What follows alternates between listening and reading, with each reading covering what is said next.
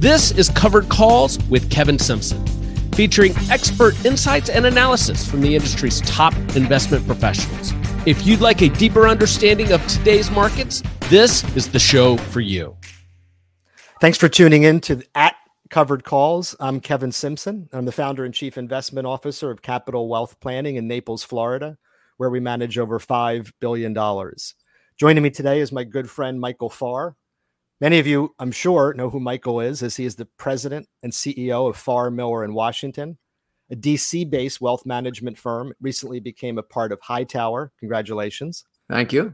In addition to being a CNBC contributor, Mr. Farr has appeared on the Today Show, Good Morning America, NBC Nightly News, CNN, Reuters. He's everywhere. Everywhere. And in his spare time, Michael is also the author, an award-winning author of 3 terrific books. So thank you so much for joining us today. We're extremely lucky to have you, especially this week, Michael, as we discuss the biggest topics in the investment world. And thinking about the big topics this week, I mean, it's pretty crazy. You can take your pick. The current turmoil around us is having and will continue to have massive ramification. And we're here to try to help financial advisors and investors watching figure out how to process some of this. So I'll start by saying that we're at a 10-year high in commodities. The median gas price in California has just crossed over $6 a gallon. Nationally, it's higher than it's ever been before. The Fed is certainly going to tighten. And Russia has invaded Ukraine and looks like it has no interest in giving it up until they take over. So the severe implications of all of these things are certainly going to take second level thinking. But just from your perspective, Michael, how are you advising clients right now? Well, certainly we're advising clients to do what they can to be dispassionate and disciplined. Emotional times are when you make your mistakes, and that's just what we tell clients, and it's why we tell them that we have a plan, an investment plan, and we set our goals. And when we do that, we describe parameters for volatility, for liquidity. And because we get that established ahead of time, we're able, we hope, to reinforce it during times like this that are so volatile, are so emotional, and encourage clients to stick with a plan and go outside and take a walk and turn off the television set and stay away from the noise that's going to lead you to an emotional decision. Almost every emotional decision, Kevin, I've ever made in my career has been wrong. You and me both, brother. Yeah. I think from a hedging standpoint, for financial advisors that are looking to help and work with clients, is it too late to hedge at this point? I mean, where are we on that cycle? Yeah, I mean, yes, a little bit. You know, when the water's coming over the rails, it's not the best time to start looking for the lifeboats. I've never really had much respect for the advisors who prognosticate and then invest according to their own prognostication. The prognostication means that you really think you know what's going to happen in the markets and the economy over the next, 6-12 months. And these folks, you know who they are, Kevin. They come up with these great detailed plans about what the Fed's going to do, how markets going to react, and therefore you need to be in these sectors. And then 8 months later, they say, oh, well, it didn't work out. And here were the things that didn't go according to plan. Who would have guessed? Well, great, you were wrong, but if you actually put your client's assets into those categories in anticipation of your brilliance, the client's the one who ultimately loses. So the only responsible approach to investing, in my opinion, is to say, first, I don't know what's going to happen over the next 6, 12, or 24 months. That includes today, certainly more today than almost ever. It's easy to admit your uncertainty with this kind of volatility. And then you've got to build a portfolio that's able to endure what the market may bring and enjoy what the market may bring. And it's got to be the self-same portfolio. Now, you're the expert in hedging, not I. So if there's an opportunity to hedge, I'm turning to Kevin. I mean, you don't want to turn to Farr. Farr's steady as she goes, the long-only manager. Well, we have a lot of common stocks in each of our portfolios, and Steady Eddie never made a mistake. I don't know that many successful and wealthy traders, but you and I certainly know countless successful and wealthy investors. And when you own a company that makes money, has profits, and pays dividends, chances are you're going to be okay in the long run. Let me tell you a quick Art Cashin story. It was his birthday yesterday, and I was on the floor of the exchange to do one of the CNBC things, I don't know, 6, 7, 8 years ago. And I saw Art, and he goes, hey, Michael, what are you doing today? I said, I'm doing the TV today. He said, what do they got you talking about? And I said, Art, they've got me on with some hedge fund manager who's up like 4,000% this year, and I'm supposed to be the slow money guy in the punching bag here in this next segment. And Cashin looks at me and, he does this deadpan. He goes, yeah. You remember that hot hedge fund manager 5 or 6 years ago, that guy, the one that was up like 1,000%? And I said, no. And he said, exactly. And he walked away. Well, they don't last. They get lucky. They don't last. You bring up one of the just most wonderful characters in our, in our lifetime, as far as the ties to Wall Street. And Jeff Sott and I would go to this floor and visit with Art, pre-COVID, of course. Sure. And no day would end with more fun than walking across the street and sitting there watching him hold court and just being a part of those stories. And they never repeat, they never end. No. And they're always incredible. And maybe this summer we'll be able to revisit that again and get to Bobby Vans and see if the friends of fermentation are still around. Yeah, he'd grab me on the floor, particularly when I do the 4:00 show, and he'd go, you got time to marinate a few ice cubes with me? For those of you who haven't experienced it, there is no better. He's wonderful. Just no better person. Yep. Speaking about great, brilliant minds of investing, we had the pleasure of doing something yesterday for Magnify TV with Jeff Gundlach, and his prognostications were not that positive, to say the least. If I could, put a little positive spin on it, I'm not sure I can. Some of the things that he talked about, Michael, it was horrible. I was going to cry afterwards. First thing he predicted were 4 25 basis point rate hikes before the end of the summer, which I can see happening. Not a problem. Then he talked about oil and the idea that a $200 barrel of oil is pretty much a no-brainer at this point. And again, as disturbing as that is, you can kind of see that on the horizon. But what really took me back, almost shocked me, was to the core, was he said, what I'm doing with money right now is I'm going to cash and I'm buying the 30-year treasury, because his thesis was that if I can protect from losses, that's going to be a win right now. He also thought that the 10-year treasury could slide back towards 1%, which would bring his 30-year bond investment up over the shorter term. But it seemed like such a bizarre take and a disturbing take, but not that far-fetched. Any comment to Jeff's thoughts from yesterday? I think Gundlach in many ways is exactly the person I described when I said you can't make these kind of forecasts and invest your clients' money that way when it's their real money they depend on for living. You want to play. And Jeff is brilliant, and Jeff has done very well. Jeff's guesses aren't better than anybody else's guesses. They're not. Is he a brilliant guy? Yes, but there are a lot of brilliant guys on Wall Street. So could he be right? Sure, he could be right. You remember a woman in 1987 named Elaine Garzarelli? Of course. All right. See, the problem with you, Kevin, is you don't look old. I look like your father, but if for those of us who remember back to 1987, Elaine Garzarelli called the stock market crash.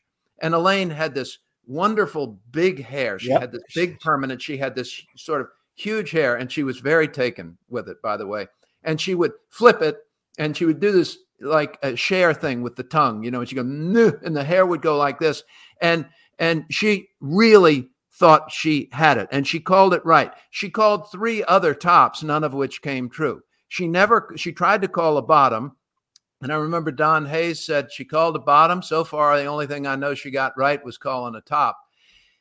You get a couple of things right on Wall Street, you get a following, you make money, and people think you have the answer. So what I'm going to suggest with a great deal of respect for Jeff Gundlach, is that he does not have those answers. I respect his view, but no, I wouldn't start moving all my chips on the table based on Jeff Gundlach's view.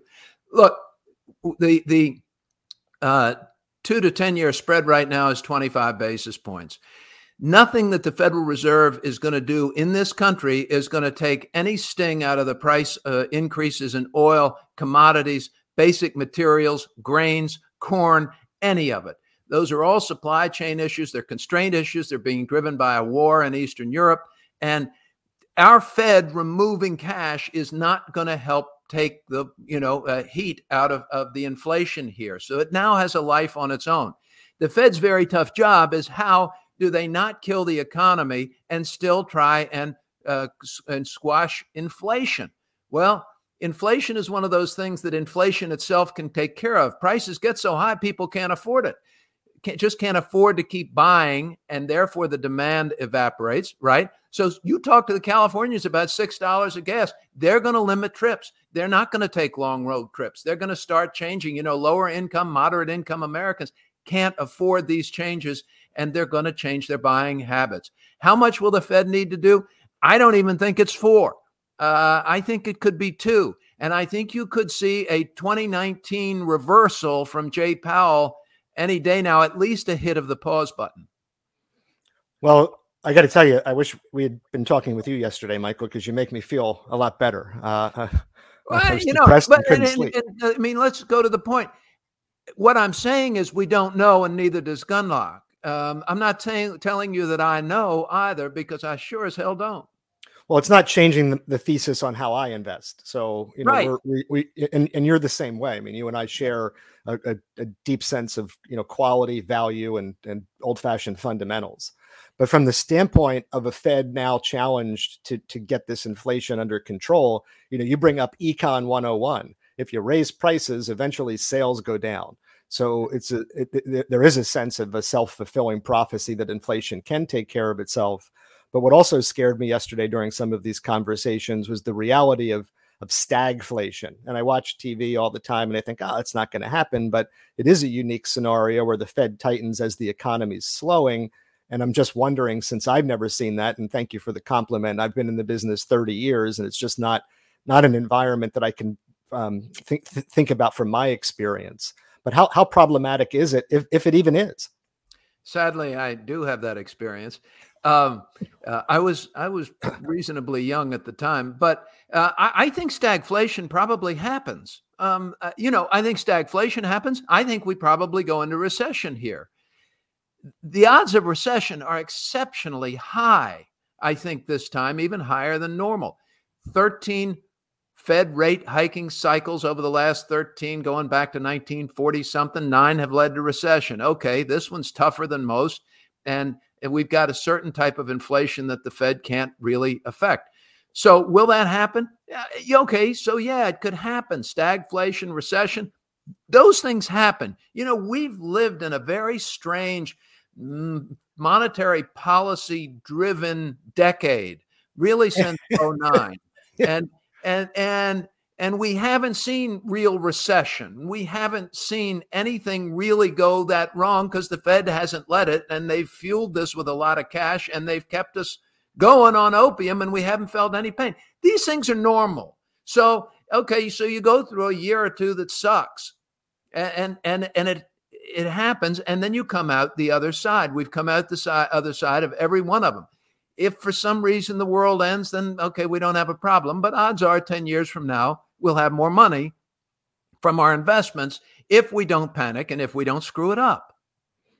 Well, I think the takeaway then for our financial advisor audience and our investor audience is that there are opportunities here, and that the investors that over the past 3 years during a super cycle that would buy the dips on high multiple speculative stocks, the game has certainly changed. But looking for opportunities as the multiples compress, I was just thinking about Merck and Cisco and just the compression of some of these stocks from a valuation standpoint. Like, you can be buying in here for sure. You can be adding to quality, and there are opportunities across the board that we're looking at and taking advantage of, but not in one fell swoop. but just, what is the old school dollar cost averaging approach to investing? It almost never fails, right? And I think that could be some really good takeaways from today's conversation. I think that's important. I actually think that two things have to happen for advisors during markets like these and times like these. One is you have to stick with your discipline as dispassionately as you ever have before. That's number one. So you've got to basically walk the talk. Now's the time, folks. Walk the talk. Number two, talk with your clients. If you were ever a stockbroker, as I was in the 80s in Wall Street, the one thing they drummed into our heads was you do not lose the clients you're talking to. They can be screaming at you. They can be yelling at you. That's great. If they're not talking to you, they are talking to somebody else, particularly if they're not happy. So this is a time to communicate with clients, communicate and over-communicate. And as you communicate, don't rosy things up for them. Look, this is a difficult time. No, we don't understand what Putin's going to do. No, we don't understand how high gas is going to go. Yes, we understand wages are going higher and profit margins for S&P 500 companies and every company are going to go down because we have input costs rising. Huge one of those is labor. We know that rents and shelter costs are going up. The Dallas Fed came out with a great report a couple of months ago showing how shelter rent costs follow housing increases in prices. We know what's happened there. So we know that moderate and lower income swath of the economy is going to get squeezed even more. Add the gas prices. So we don't have an economy that's going to just go on fire here. Tell the clients, look, this is going to be rough. And here's why we're well positioned. And here's what our discipline is. And we have been through this before, and not just once and twice. I've done this. I sat through 1987. I sat through the dot-coms. I sat through 9/11. I did the financial crisis. We've done this before. It is not pleasant. It is, in fact, harrowing. And a lot of this white hair came from some of those moments. But I'll get through this one, too, by sticking to that discipline and talking with these clients. I think that's a great way to close the segment. I mean, it's reminiscent of the Ray Dalio comment, hey, this is just another one of those and we'll get through it. And if you have companies that pay dividends, boy, that's a nice way to ride through and wait out a storm. That's the whole point. We'll ride out the storm. And when you're riding out the storm, you want to call somebody, call Kevin. Call us at Hightower. Call me at Farr Miller. I'll help you. I don't care if you just want to talk about something. I'm happy to talk and happy to discuss with fellow professional colleagues. But this is when you call somebody and say, I need some help with the discipline. I want to hear about what we should be saying to clients. The discipline will get you through, and owning quality is how rich people get rich. When I was a young broker and cold calling, which is what I did nonstop for days to build my business. Hello, Mrs. Jones. How are you? My name's Michael Farr. Mrs. Jones. Hello. That's the way most of those calls would go. When you would talk to people or find those folks who had portfolios and had larger accounts, every one of them had a position of IBM at $2 a share. And it was worth, $100,000. And I remember my eyes would just bug out and think, how could they do that? How could they do it? They didn't sell it. They owned really good stuff and they let it work for them, not for a year or two. They didn't get the quick hit we've gotten in recent years. They got the benefit of decades and compounding without the intrusion of capital gains taxes. This is how you build wealth. If you want a trading portfolio, I don't know how to do that. If you want to have something exciting go on with your investments, I don't know how to do that. But if you want to get to the other shore through this hurricane, we might have some motion sickness on board and we may have some folks over the rail, but we're going to get you safe to that other shore and the sun will be shining. Stick with us, stay disciplined, and, follow the Brits' advice. Keep calm and carry on. This too shall pass. There's nothing else to say. Michael Farr, thank you so much for joining us today. And I do feel 100 times better. I'm so glad I was able to fix Gunlock. Thank you so much for having me, Kevin. Take good care. Thank you.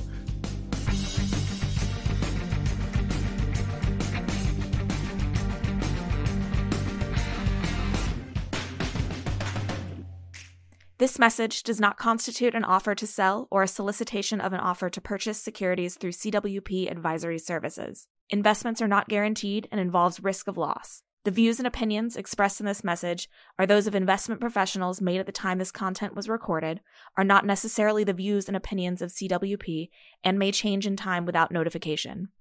For additional information about CWP, visit CWP's or the SEC's website for a copy of our ADV disclosure brochure and Form CRS.